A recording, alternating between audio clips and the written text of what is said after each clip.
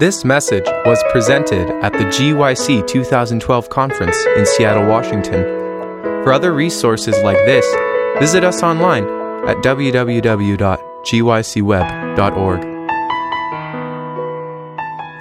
For the sake of the recording, let's just do a quick, this is Sunday morning, the 30th of December, 2012. The speaker is Dave Fiedler. The title of the presentation is The Path to Victory, and this is the 9:45 meeting, give or take.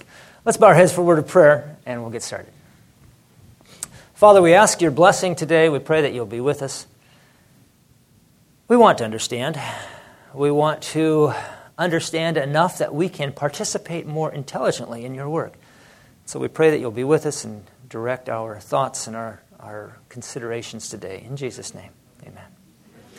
Okay, the path to victory, and I put a subtitle on it, Making Sense of the Process. There are times and places where the Lord says, just trust me. It's called faith. And we need that. We need to be able to operate by faith. But there are also times and places where God says, I really wish you would care enough to understand. And I think that's my motivation here. I want to understand what there is to understand. There are things that are beyond us, beyond me, at least. Maybe you can figure out things that I can't. Praise the Lord. Come tell me someday. But in the meantime, let's try to understand as best we can. And this is my effort to make sense out of the plan of salvation. Does it make sense? Or is it just some sort of a weird thing? Okay. Well, almost all of you were here when we looked at this just a moment ago, so we won't spend a lot of time on this. But this is what we talked about yesterday, is the four-step process. Now, Ellen White describes this under the heading of Satan falling like lightning from heaven. Okay?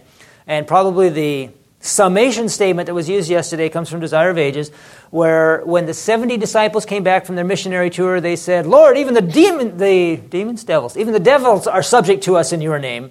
And Jesus' first comment was, I saw Satan fall like lightning from heaven. Kind of a strange comment. But Ellen White goes ahead and she expands that. She says, scenes of the past and the future were open to the mind of Christ. And he saw these four different episodes. And you'll find that right there in Desire of Ages. Okay? He saw, first of all, when Satan was originally kicked out of heaven 6,000 years ago, give or take, just shortly before the creation of earth. Okay? He looked forward a couple of weeks at that point to his own death on the cross. He looked forward to the 144,000 and the triumph of God's people in the end of time. And then he looked all the way down to the final eradication of sin. And this is the four-step. She doesn't use this exact phrase here, a four-step phrase, but this is the fall of Satan like lightning from heaven. Okay? So the point to remember here, the key points we're building on are that, number one, it's not a gradual process. It happens bam, bam, bam, bam. Okay? We're waiting on number 3. So I put hopefully. Okay? There's probably a few of you who are older than I am, and most of you are probably younger than I am. There comes a point in life where you start saying, I wonder if it'll happen, what? I've got, 30, maybe 40 years left. Will it happen? My lifetime? I don't know. I don't care. But I want to make very sure that if it doesn't happen in my lifetime, when I lay down for the last time, I will have done something that at least kicked the can down the road and moved the process along, okay? That's my goal. I mean, I can be a little cog in the big wheel, that's fine. I don't have to be, I don't have to be present at the end. I'd love to, but I have to do something to make it happen. That's my goal in life. Okay, so we've looked at that. Let's, and the other thought, and I mentioned this already, was that it happens in steps and chunks and pieces like that, and it requires demonstration. Every step of the way is a demonstration. Of course, number 1 didn't require demonstration because you're dealing with 3 individuals who were omniscient. They knew everything, okay? So that wasn't quite the same. But here was demonstration. This will be demonstration. This will be demonstration. God cannot pronounce his way out of this problem. He has to demonstrate. Okay, so start off with some basic points. This is a familiar verse, I trust. This gospel of the kingdom will be preached in all the world as a witness to all nations, then the end will come. And so here's my question. You're used to that verse, you've heard that verse, and you are familiar with and you're used to that sequence. The gospel goes to the world, and then the end comes. But why? Why does the gospel have to go to all the world? It's because it's what it said. But does God just say things for the fun of it, or does he have a reason? You know, it's kind of like looking. You lift the lid on lift the hood on your car, and you look in, and somebody points at something and says, "What's that there for?" Well, it's just because it's there. But would the whole thing work if we took it out? That's is there a reason for the stuff that we see when we look under the hood? You know. Now there are a few of those little vacuum valves or vacuum tubes you wonder about. You pull them off and it doesn't do anything. But you can't tell it does anything. But if you pull a carburetor out, or the fuel injector out, it doesn't run so well. So here's my question: is there a reason that the gospel goes to all the world before the end? Here's a hint, and I don't mean to be rude in saying this. In case you're thinking this, don't be offended. It's not so everybody has a chance to be saved. That's not the reason. How many billions of people have already died without ever hearing the gospel? And some of them are going to be saved. The Bible tells us that. Spirit prophecy tells us that. Zechariah, Paul in Romans talks about the Gentiles who are a law unto themselves, and they do by nature the things that the Spirit asks.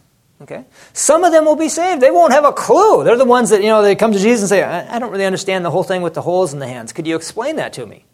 I don't even know how I got here. I don't know where I'm at. I don't know who you are, and I don't know why I'm here. But I'm happy. Would somebody please explain this?" That's going to be a little disorienting. Bless their hearts. They've got a lot to catch up on. Okay, but there will be people there like that.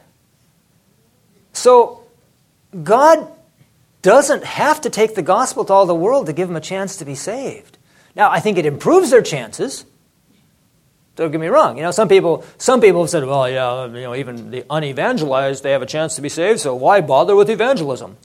Well, that's kind of selfish, it improves their chances to hear the gospel, especially if you're, a loving and lovable Christian when you take it to them, okay? But that's not the reason, as I understand it, at least, and you're welcome to disagree with me. Before we go further with the reason for the gospel going to all the world, I want to ask another more basic question. What is this gospel?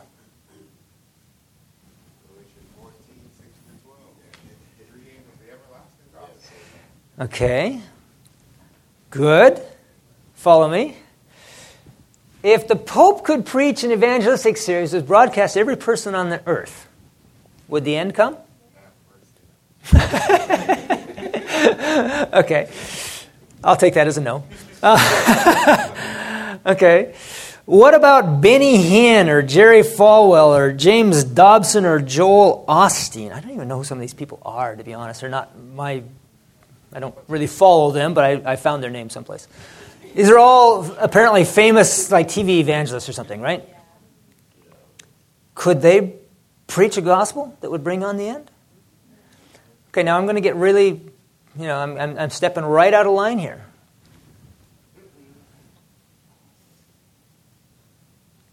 Yeah, no, my name does not really belong on the end of that list. But okay.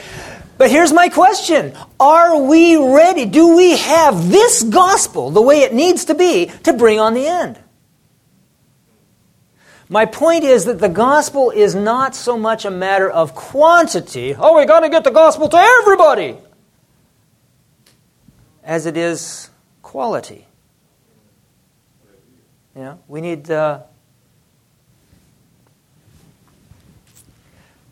need this gospel, which is complete, mature, powerful enough to bring on the end. Does that make sense? You following with me? Tracking with me? What I'm saying, and I'm not going to pretend that I know exactly what necessarily constitutes this gospel. Just, I'll be referring to it. What I mean when I say this gospel is that. Complete, mature, powerful. Do we have it? Do I have it? I'll just be honest and say I don't think I do. I don't think it's in my life. I don't think I'm an accurate representation of it yet. I think there's stuff for us to learn. At least there is for me. That's my thinking. Okay?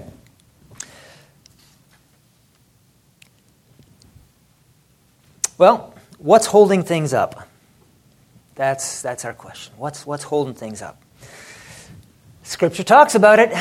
After these things, I saw 4 angels standing at the 4 corners of the earth, holding the 4 winds of the earth, that the wind should not blow on the earth, on the sea, or on any tree. Then I saw another angel ascending from the east, having the seal of the living God, and he cried with a loud voice to the 4 angels to whom it was granted to harm the earth and the sea, saying, Do not harm the earth, the sea, or the trees, till we have sealed the servants of our God on their foreheads. And I heard the number of those who were sealed. 144,000 of all the tribes of the children of Israel were sealed.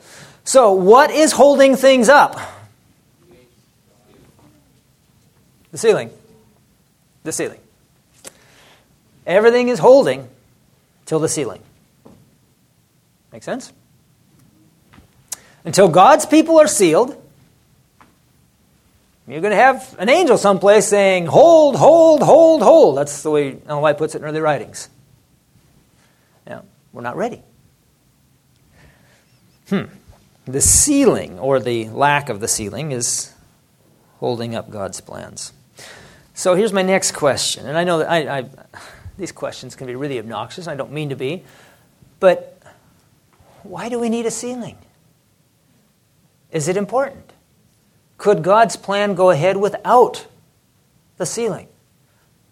Is it like one of those little miscellaneous vacuum tubes under there, or is it like the fuel injectors? Yeah. If we just took the whole concept of the sealing and removed it from our eschatology, our last day events, would it work? And if it wouldn't work, what does the sealing do? What makes it necessary? Okay? I'm going to suggest that the answer... And what I'm doing here is, like, I call it a utilitarian analysis. I mean, what's the utility? What's the purpose of this thing? Okay? So I'm going to suggest the answer is here. To the intent that now the manifold wisdom of God might be made known by the church to the principalities and powers in the heavenly places. Okay? God's church. It's people like you and me. God's church is intended to serve as a demonstration of God's wisdom, to make known to the principalities and powers. You know, God's problem is a lot bigger than worrying about whether I end up in heaven. God's government for the whole universe is on the line. He's got folks up there that are wondering. And right now, probably, well, I won't jump ahead. We'll come to that. There are 2 big questions that anybody with any intelligence up there has to be asking. And God doesn't rebuke them for asking. Okay? So, what I'm saying, just so you can track with me, is that this demonstration, remember, demonstration here, demonstration here, demonstration here in the process, okay? The demonstration, the stage 3 demonstration of the 144,000 depends on the sealing. And it depends on the ability of God's people to reveal the manifold wisdom of God. Okay. So, I don't really like that question. It almost looks blasphemous to even ask questions like that. I mean, I was like, I'm going to pretend to pronounce the wisdom of God. I'm really not. Okay. But I think there's just enough for human beings to follow. We're never going to, we'll spend all eternity studying the wisdom of God. So, I'm not pretending that we have it all here. But, what is the manifold wisdom? The manifold wisdom of God is to be made known by the church. So what is this manifold wisdom? That's my question. And we're going to approach that. This gets a little cumbersome. Just kind of track with me. We're going to approach that by asking 4 questions about this thing, okay? First question is, what plans are being held up? Okay? We said that, we talked about that. Things are being held up, waiting for this display and the sealing, all that. What plans are being held up? what wisdom of God could possibly require demonstration. He's demonstrating for the benefit of the unfallen universe. These are the loyal guys up there. So really, what wisdom of God, what are we trying to demonstrate? What needs to be demonstrated? What specifics need to be demonstrated? And can the sealing demonstrate what is needed? Well, yes, it can. That's the good news, okay? So what we're going to do is we're going to take these 4 questions and we're going to walk through them step by step, okay? So our first one is, what plans are being held up? The sealing is holding up, the angel, hold until we have sealed, right? The lack of the sealing is holding up what? Time of Jacob's trouble. Thank you. Yeah, it holds up everything. Nothing moves from that point on. It's like some buses I've been on, It's like, it's not going anywhere, Okay, this is not going to be an exhaustive list, but everything from the sealing on, the close of probation, the time of Jacob's trouble, the second coming, the reward of the righteous, the destruction of the wicked, all that is held up. And we're just kind of marching in place, waiting for the sealing. Okay? Okay. So that's what's being held up. Now we move to our second question, which was, what wisdom of God could possibly require demonstration? Now, make this easier for you. If we go back here, take a look at the list there. Is there anything on that list that seems more than anything else that might require demonstration in some special sense to demonstrate the wisdom of it? Destruction of the wicked is one I like. And reward of the righteous. Okay, let me paint my picture. Everything else is related, so if you were looking at something else, don't feel too bad. But what wisdom could possibly require demonstration? Those 2 in particular. Now, why? Just put yourself in Gabriel's place. And I just use Gabriel because he's the only angel I know the name of. Okay, so I was talking about Gabriel. I hope he doesn't mind. But I try not to misrepresent him. He's a real guy. The day will come when we'll have a chance to talk to Gabriel. He's a real angel. I was going to say person, but he's a real individual. So, I use him as my archetypical angel because I don't know any other names. Gabriel is no dummy. He's a smart guy. And if Jesus walked up and said, Gabriel, there's a guy named Fiedler down there. I want to bring him up and move him into the mansion next to you. Is that okay?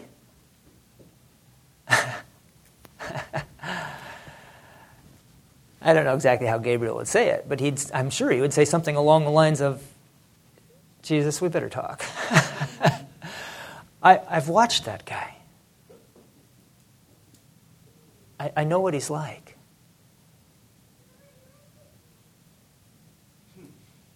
And do you remember Lucifer? He was my best friend. And we kicked him out of heaven. And Fiedler has the same problem, Jesus. We don't want him here.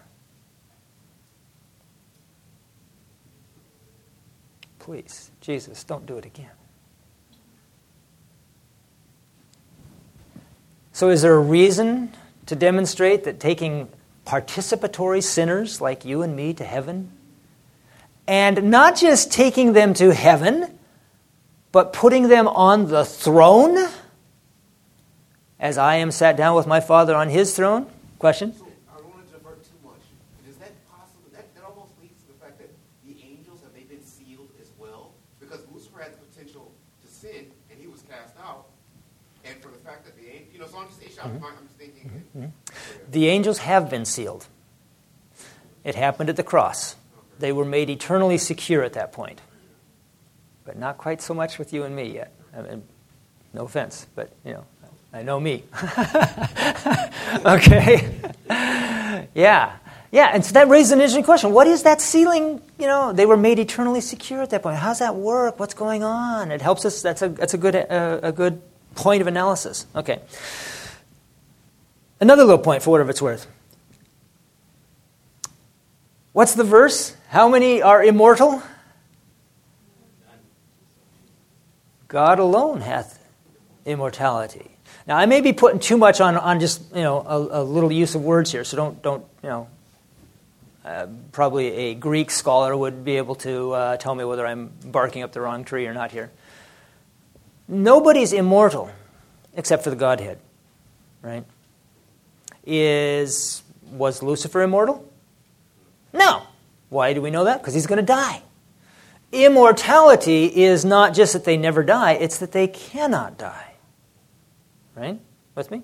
So angels have what we would call conditional eternal life. Conditional eternal life.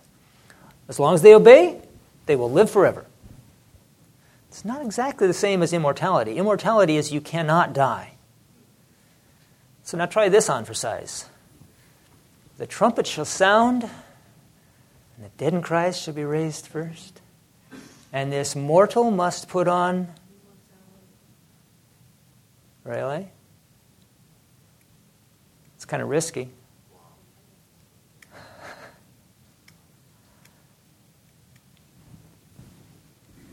You think Gabriel's good with that?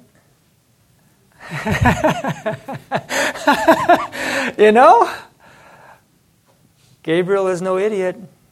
He's thinking. So I'm going to say that the reward of the righteous is a very much a live question with the angels and the rest of the universe. Destruction of the wicked. What about this one? And again, I'm putting words in Gabriel's mouth, but I think they're probably pretty close to true. Gabriel and Lucifer used to be best friends. If not absolute best friends, at least they certainly got along well. Because everybody did in heaven at one point. God can do anything. But why is he saying he's going to save people like you and send Lucifer to hell? Lucifer's my buddy. I still remember the good days. I remember singing in his choir. He used to lead the choir, I'd love to see the hymn book. Let's all turn to hymn number 473,627,503, and we'll sing first and last. But that was real for them, and I don't mean to make light of it. I'm not. I know I joke kind of, but but that was real stuff for them. They loved Lucifer, and Jesus is saying, "I'm going to burn him." Really? Isn't there something you can do? Those are big, big questions. Why in the world would he take sinners from earth and say that the door is hopelessly closed on all the angels, the fallen angels? What's going on with that? Okay, so... The two big things, if we were to break them down a little bit, is that God, the angels are watching. They do not want God to endanger heaven by bringing sin up into it, and they do not want to see their former friends needlessly executed. I think that's fair. I think I'd be afraid of angels that didn't have those concerns. Wouldn't you? I mean... that's okay. Lucifer, we don't need him. Go ahead and fry him. I don't think they feel that way. Question. How do you contrast this apprehension with Jesus' parables of all heaven celebrating? It's not a contrast, but it is a tension held in place by faith. The angels that are still in heaven, the one thing that they didn't do was by Lucifer's line that it was better for them to follow their own judgment. And so when Jesus says, "We saved one," they're saying, "Praise the Lord," but they're saying, "By faith." Okay? That's why demonstration is necessary eventually. Okay, so third question, what specifics need to be demonstrated? Okay, let me tell you a story here. Suppose I spent 20 years as a classroom teacher. So suppose you had a math teacher and he gives his whole class a test, say Algebra 1 or something like this. Okay, he gives his class a test and everybody flunks. Okay? But then, since I'm making up the story, the teacher stands up and he says, class, everyone flunked. But the following list of 7 individuals, reads off 7 names, will be given A's.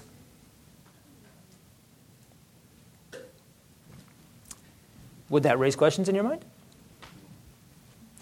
And so let's just say that you go to the teacher and say, I don't get it. I thought everybody flunked. They did. But Marvin and Susan and Fred, they got A's. Why did they get an A when they flunked the test? And the teacher says, that's simple. It's because they have blue eyes. You good with that? Why not? What's wrong with using blue eyes as a criterion? It's not. Why is it not fair? I mean, the teacher's the teacher, right? The teacher can do what he wants. It's his class. The color of the iris, I was going to say eyeball, but the color of the iris has nothing to do with their ability in math. There's no linkage. You can't use a criterion that doesn't directly correspond to what you're rewarding. Right? Now, if you were in that class and you had blue eyes, would you think it was a good idea? You would be tempted, at least. You would be tempted, at least. Okay? Supposing you had brown eyes or green eyes. That's about it, I guess. Anyhow, I don't know, hazel eyes or whatever. Okay, it probably wouldn't sound so good to you. Okay. Now, here's just a quick thought, not really on my main point, but this is a profound thought that I learned from some place I read this. I don't even remember where now. Yeah, I do now. Now I just remember. The first step to unjust persecution is unearned reward.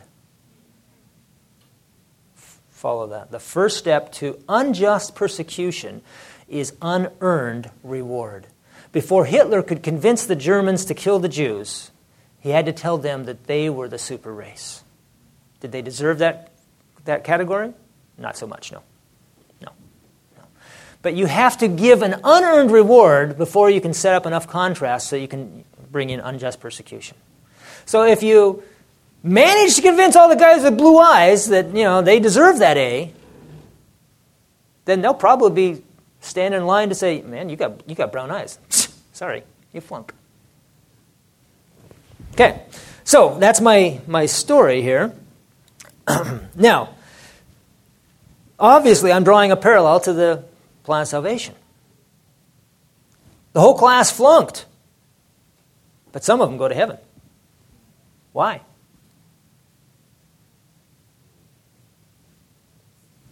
What?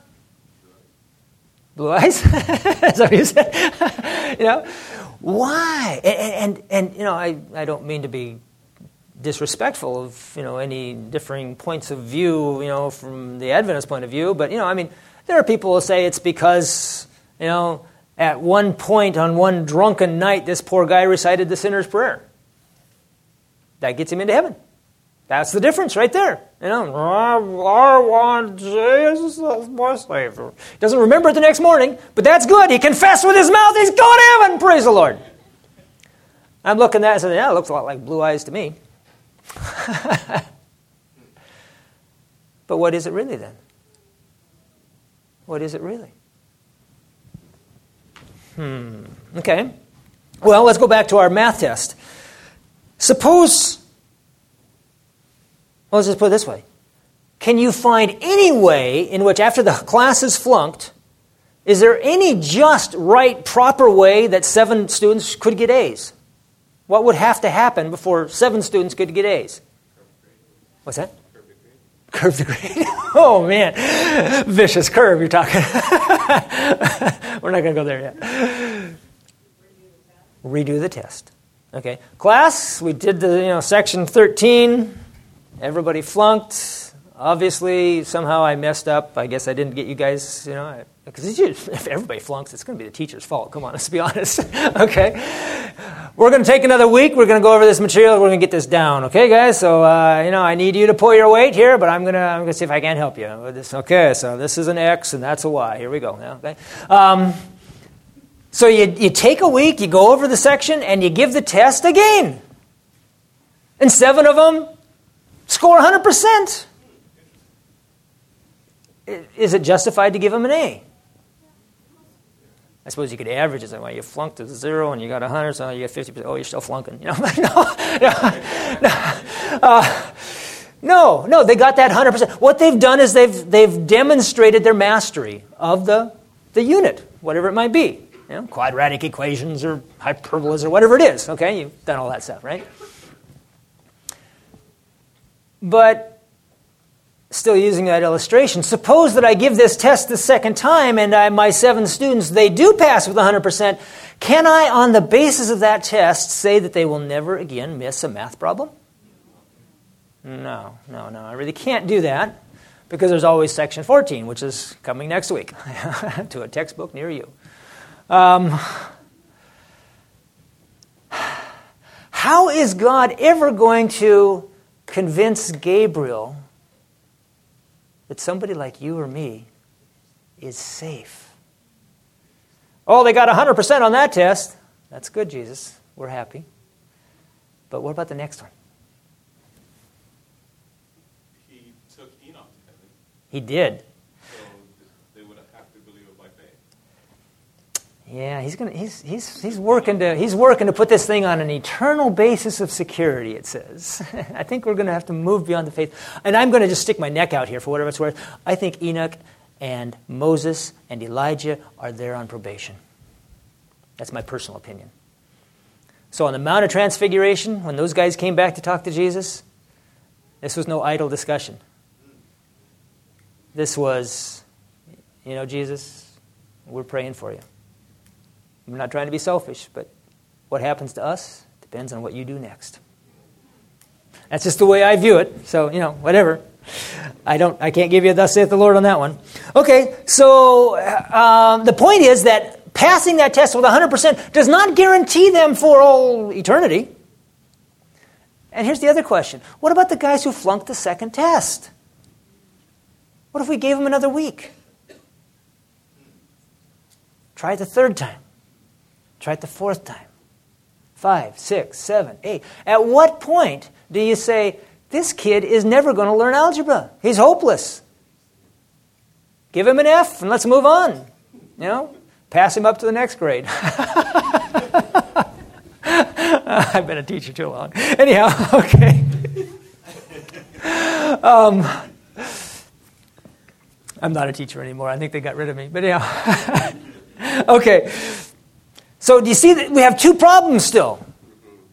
How do you guarantee anyone for eternity, and how do you completely rule anyone out? I guess we're not talking about getting an F on your report card. We're talking about burning in the fires of hell and eternal destruction.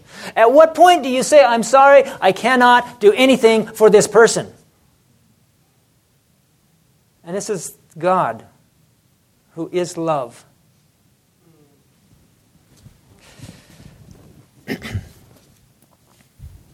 Well, here's my concepts. Take them or leave them. To justify his government's rulings on the reward of the righteous and the destruction of the wicked, God needs to do 3 things. He has to show that there is a good reason some are lost and some are saved. He can't pull off with the blue eyes thing. There has to be a very, very, very compelling line of distinction between those who are lost and those who are saved. He has to show that the people he wants to take to heaven are safe to have there. He has to show there is nothing more that even God could do to help the wicked. How's he going to do that?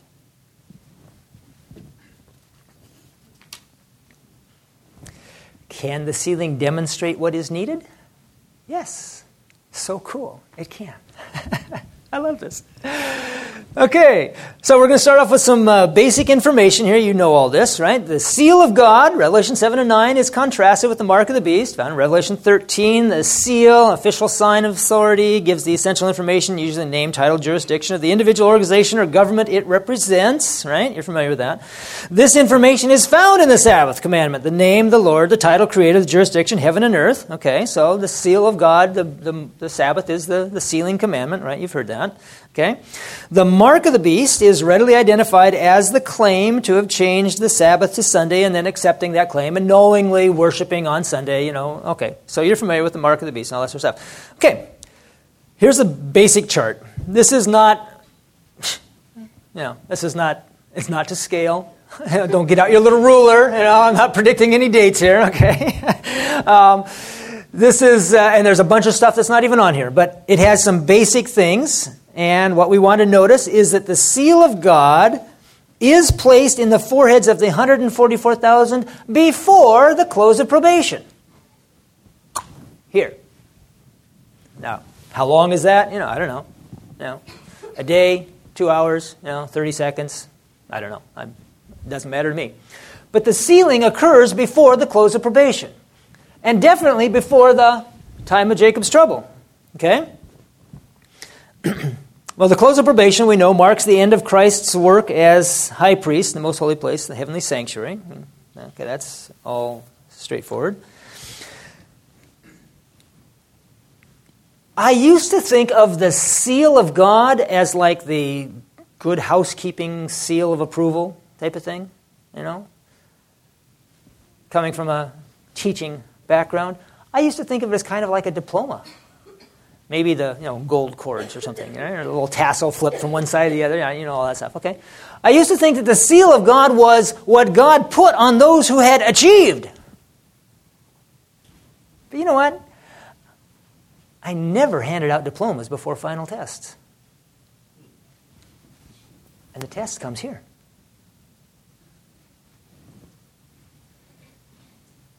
So what's the seal? Conflict between the observance of Sabbath and the mark of the beast reaches its peak during the time of Jacob's trouble, when those resisting the combined religious political authority of the world are condemned to death. Okay, well, you knew that already. We're going to come back to that. I'm not dodging any questions here. We'll come back and pick up every little stitch along the way, but we're going to have to cover some more basic stuff as we go along. First of all, we ask, how did Jacob get into the time of Jacob's trouble? Okay, comes from Jeremiah, actually. For thus says the Lord, we have heard a voice of trembling, of fear, not of peace. Ask now and see whether a man is even in labor with child. So why do I see every man with his hands on his loins like a woman in labor, and all faces turned pale? Alas, for that day is great, so that none is like it. And it is the time of Jacob's trouble, but he shall be saved out of it. Okay? You remember the story. Jacob is returning home after 20 years away, right? And he gets word that his brother Esau is coming to meet him with 400 armed men. That's not a good thing. He realizes his only hope is in God, and he spends the night praying. At midnight, Ellen White tells us, a hand is laid on his shoulder.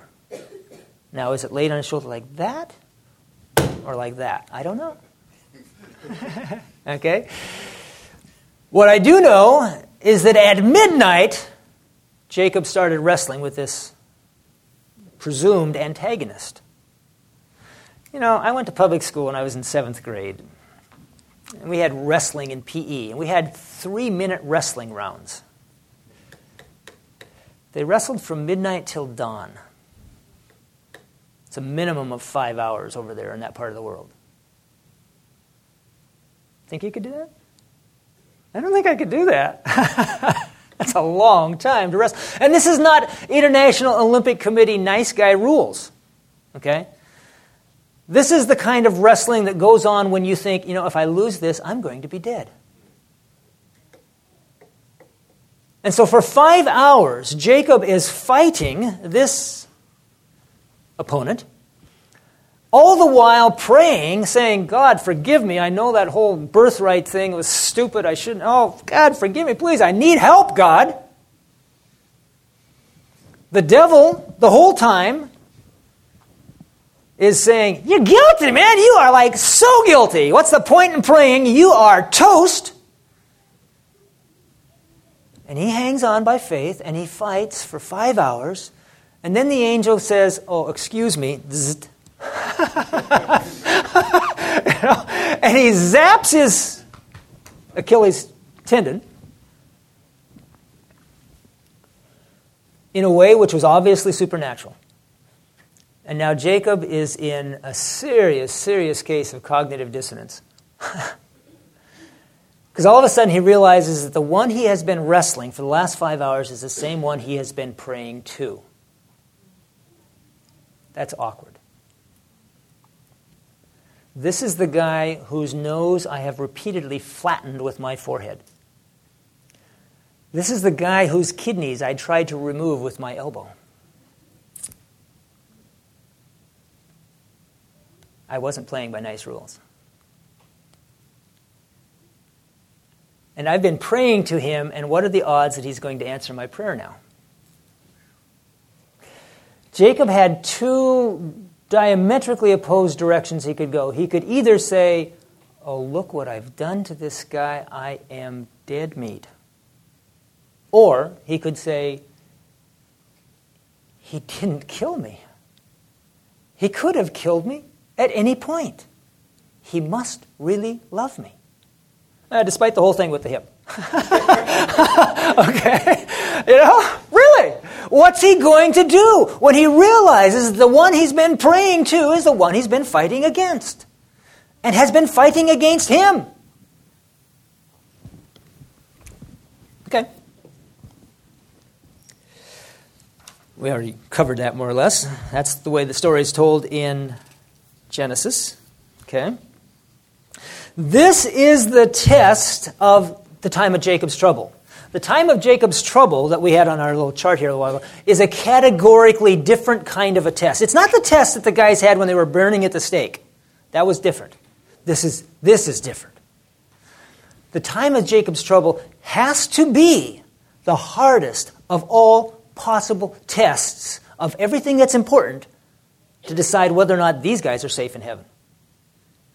It has to be the hardest test, because if there's ever any possibility of a harder one coming along, how are you going to guarantee that they're not going to flunk on that test? So what makes it so uniquely hard? This is foreshadowed in numerous stories. We'll only give you two here. Remember Job? Anybody think of a line from Job that might sound like this? Though he slay me, yet will I trust him. Really? Really, really? You know? Jesus, my God, why have you forsaken me? It says, Desire of Ages says that when a cloud closed in on the cross and lightning bolts appeared to be directed against him. And that's all he felt. That's all he saw, heard, smelled. What other senses am I missing? Every sensory input told him God hated him. Nevertheless, into thy hands I commit my spirit. Because I don't care what it looks like. I don't care what it sounds like. I don't care what it smells like. I don't even care about the taste of blood in my mouth. I know that God loves me. I know that's my only place of safety. In thy hands I commit my spirit. One more example, similar, not as strong, of course, was the Syrophoenician woman. I am not come but to the lost sheep of the house of Israel. It's not right to give food to the little dogs.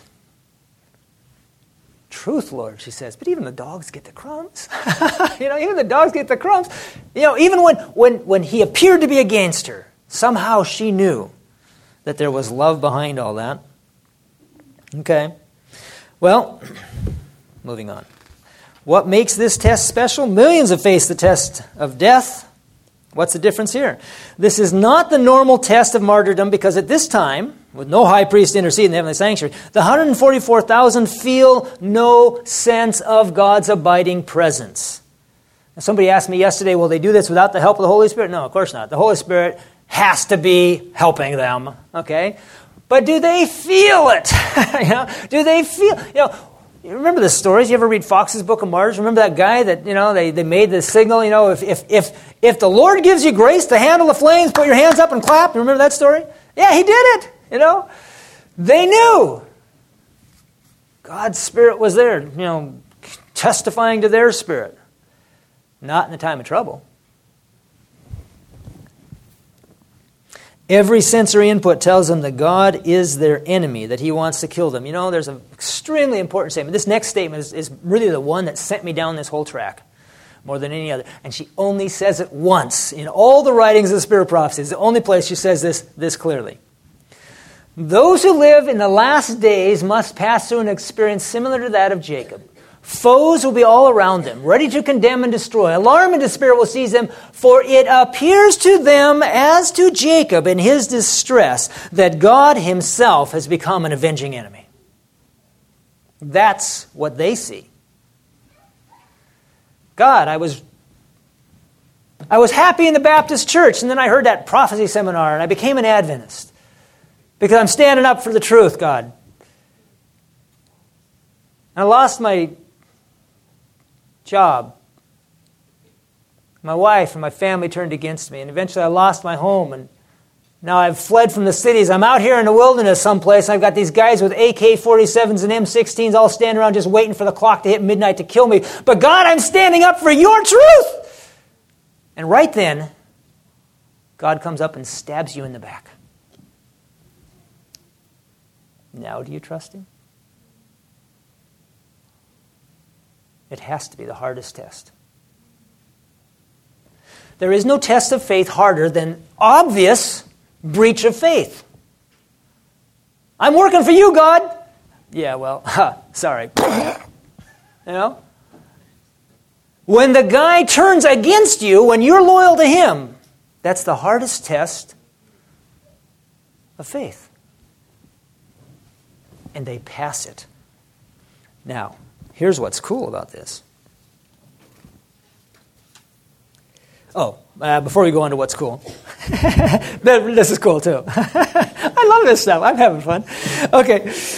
Dangers thicken on every side, and it's difficult to fix the eye of faith. This is still continuing on from that same reference.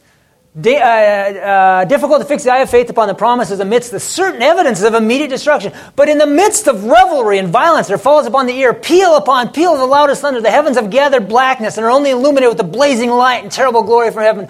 God utters his voice from his holy habitation. The captivity of his people is turned. With sweet and subdued voices, they say to one another, God is our friend. It didn't look like it a few minutes ago. God is our friend. That's all you got to know. You know that, you're good. You don't know that, you need to learn it. God is our friend. Okay. Well, back to the test. Here's what the test of the 144,000 shows. By placing his seal on the 144,000 before this most difficult of all tests, God provides convincing evidence that he can correctly identify those who are safe to let into heaven. This is not a diploma. It's a demonstration for the benefit of the principalities and powers to be made known by the church. God says, okay, people, watch. Or, okay, angels, watch. This one and this one and this one and those two there and these three and this one and this one and this. I'm going to tag 144,000 of these guys. They don't even know that they've been tagged. And now we're going to withdraw the Holy Spirit and let all perdition break loose. But watch those guys.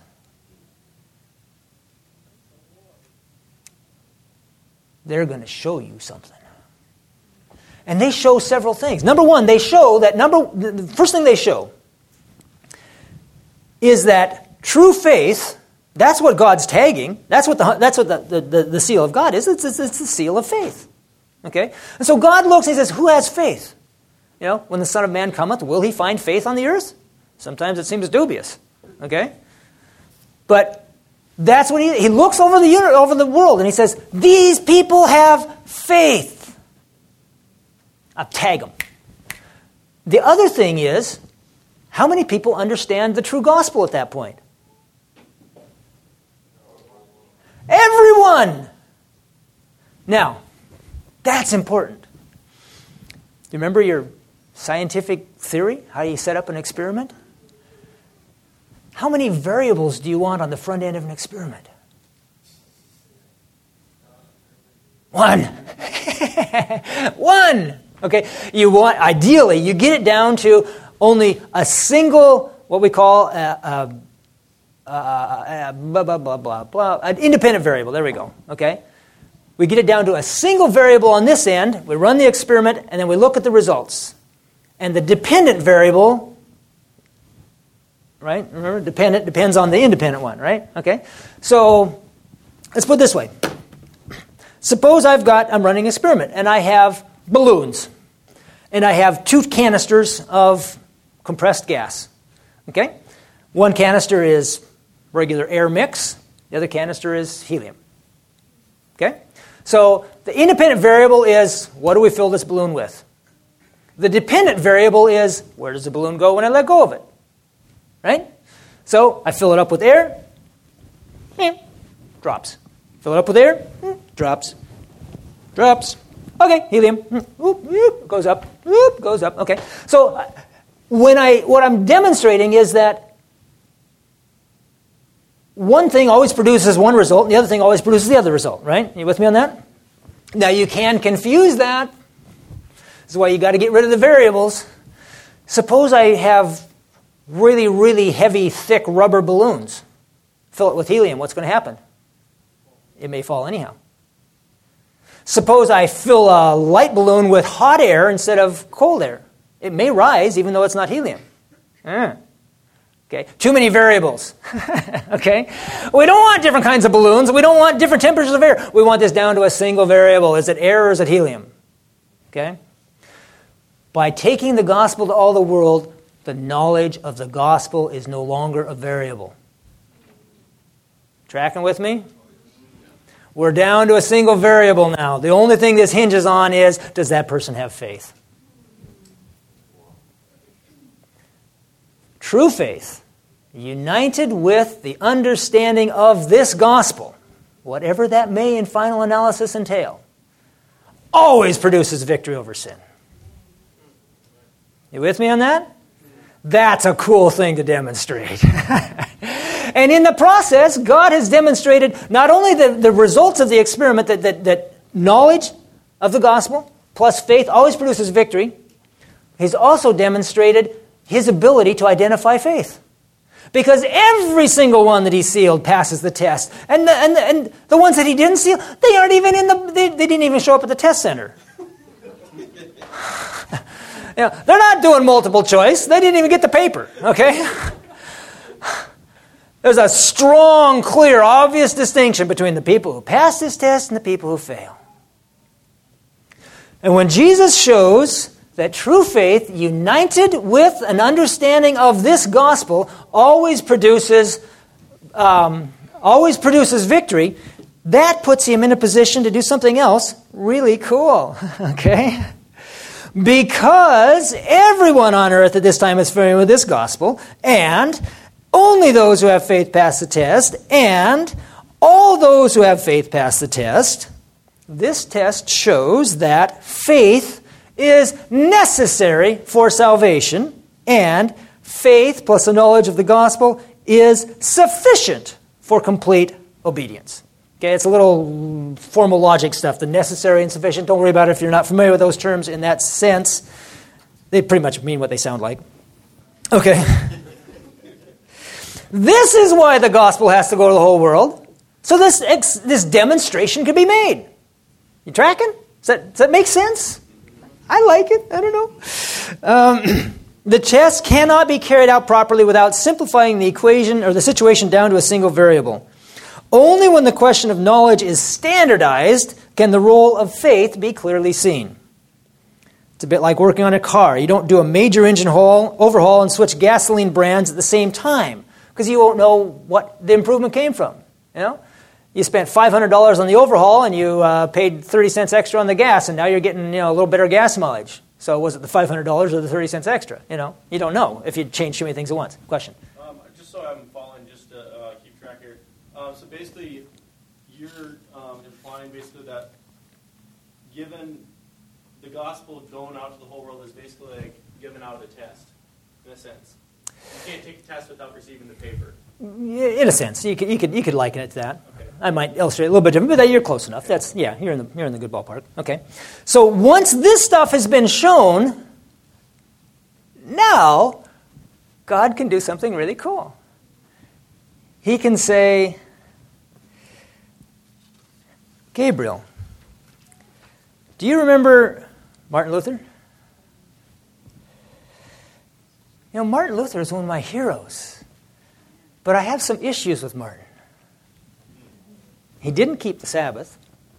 In fact, he ran Karlstadt out of town. Karlstadt was advocating the seventh-day Sabbath, and Luther kicked him out of town. Luther was all goofed up on infant baptism. He was not much of a health reformer. I mean, he was a German, right? He lived on roast beef, sauerkraut, and beer.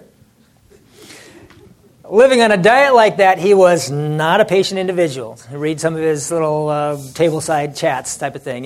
He had a pretty coarse sense of humor. And to add insult to injury, he advocated the extinction of all my paternal ancestors. He said, kill them all. That's not nice. Okay? But a little number called the investigative judgment determined that Martin Luther had faith. And we can teach him this gospel when we get him up here. Does anybody mind if I bring Martin Luther to heaven? And the whole universe will say, we're good. We're good. On the basis of what the 144,000 just demonstrated. We're good. We're good. We know that you know faith, and if you say Martin had faith, we know the power of faith plus this gospel. Martin's good. Bring him on. That's what covers the righteous dead. We talked about that yesterday, or we alluded to that, okay? Now Jesus says, I can teach Martin Luther the details of this gospel when I get to heaven, but the investigative judgment has already found that he had true faith. Is it okay with everyone? And everyone will say yes, because righteousness really is by faith. And by faith alone, as Martin Luther once said. Is that not cool? I like that. That just made so much sense to me when I finally stumbled onto that after beating my head against this wall for a long while. Anyhow, okay. Fast forward 1,000 years. After a thorough examination of the books of record to answer every question about why this one or that one is not among the redeemed, the time has come to finish sin and sinners forever. I'm going to have to go through this quickly. Okay, so this is after the millennium. Jesus descends on the Mount of Olives. The earth splits, great plain, right? New Jerusalem comes to rest. The wicked are raised to life. Actually, the wicked are, I got that backwards in my notes here. I'm sorry about that. The wicked are raised to life before the New Jerusalem comes down. Okay? And Jesus and the saints are outside the New Jerusalem. Okay? The city comes down. The wicked are out there someplace. Jesus and the saints are outside. And then Jesus leads the saints through the gates into the city of, into the New Jerusalem. Okay? There is a period of time given. I don't know how long this will be. I've heard speculation, but I don't, whatever. There's a period of time given to the wicked to get themselves organized and figure out what they're going to do. Okay? And they prepare their weapons and get ready to attack the city. This has got to be, I know I have a warped sense of curiosity, but it's like, Genghis Khan, oh, give me a big sword, I take them all on, and Joseph Stalin saying, I was thinking of SS-20s, I don't know what they're going to do, but they're going to get themselves organized because at last the order to advance is given, and the countless host moves on. An army such as was never summoned by earthly conquerors, such as the combined forces of all ages since war began on earth could never equal. Satan, the mightiest of warriors, leads the van, and his angels unite their forces for this final struggle. Kings and warriors are in his train, and the multitudes follow in vast companies, each under its appointed leader. With military precision, the serried ranks advance over the earth's broken and uneven surface to the city of God. By command of Jesus, the gates of the New Jerusalem are closed, and the armies of Satan surround the city and make ready for the onset. Stop. something really amazing just happened. Do you know what it is? It's not the army. Armies do what armies do. The gate was open and they could have just walked in on God's terms. The gates have been open because only now, when they get ready to attack, are they closed. This is one of my weaker points. I can't give you a real thus saith the Lord for this, so, evaluate this for yourself. I suspect that this is where the demonstration is made, that the wicked cannot be helped. Is there a big PA system up there saying, please come into the gates? I don't know. It wouldn't make any difference if there was or not. They wouldn't come in because they don't trust him. Don't go in there, Margaret. They're gonna waterboard you if you go in there. It's just, they do not trust him. There's nothing even God himself can do. So here's my question. Would this same Jesus, the one who is the same yesterday, today, and forever, the one who said, whoever comes to me I will by no means cast out, the one who has no pleasure in the death of the wicked, would that Jesus let a repentant and trusting sinner into the city? I think he would, but there aren't any there because they don't trust him. Righteousness is by faith. It does make sense. God has a plan. It's moving forward. We're stalled at step 3 because it depends, unfortunately, on people like you and me. That's what we'll be looking at by means of Adventist history for the next 4 sessions. Question? But could you clarify that point? Because it almost could seem like you're saying there is probation after that. So can you just clarify? My clarification is simply this. I wouldn't want to call it probation because it would leave the wrong idea. What I call it is there is demonstration. That even though the doors are open, they're not going to go anywhere near it. This is dependent on God's foreknowledge just as much as tagging the 144,000 is dependent on his foreknowledge. Do I want to hold out the hope that somebody could go walking into the city at that point? No, that would be stupid because some poor dummy would say, I'll wait till then. It's not going to work that way. So no, I hope that that's clear. I know it's a little fuzzy because I'm always fuzzy when I try to explain divine foreknowledge and freedom of the will. Those two things kind of conflict in my ability to humanly explain. Question, ma'am? Could you also clarify, it seems like you're saying the angels are going to be sealed and they're necessary to seal. I thought sealed was what we asked. I don't know if there's a term. It would be interesting to look. I'm using the term sealed perhaps a little loosely. I know that Ellen White says that at the cross, the rest of the universe was made eternally secure. Up till that point, they were not. Okay? And so that's what I'm calling sealing. And maybe I should use a different term for that. I would. It probably is a way of creating confusion to use that term. So I'll backtrack on that one. Good call. But it was the demonstration made at the cross that locked the rest of the universe in, and they said, whoa! Satan just killed an innocent. He killed the Son of God. I know what he would do to me if I ended up on his bad side. I don't want to be any part of his government. And so that clarification was made at the cross. Okay.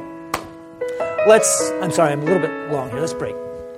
Father, pray that you would help us to work these things through. Help us to find anything that will actually be useful in helping us to be more intelligently cooperative with you. I pray in Jesus' name. This message was recorded by Fountain View Productions for GYC. GYC, a supporting ministry of the Seventh-day Adventist Church, seeks to inspire and equip young people to be vibrant, Bible-based, and Christ-centered Christians. To download or purchase other resources, visit us online at gycweb.org.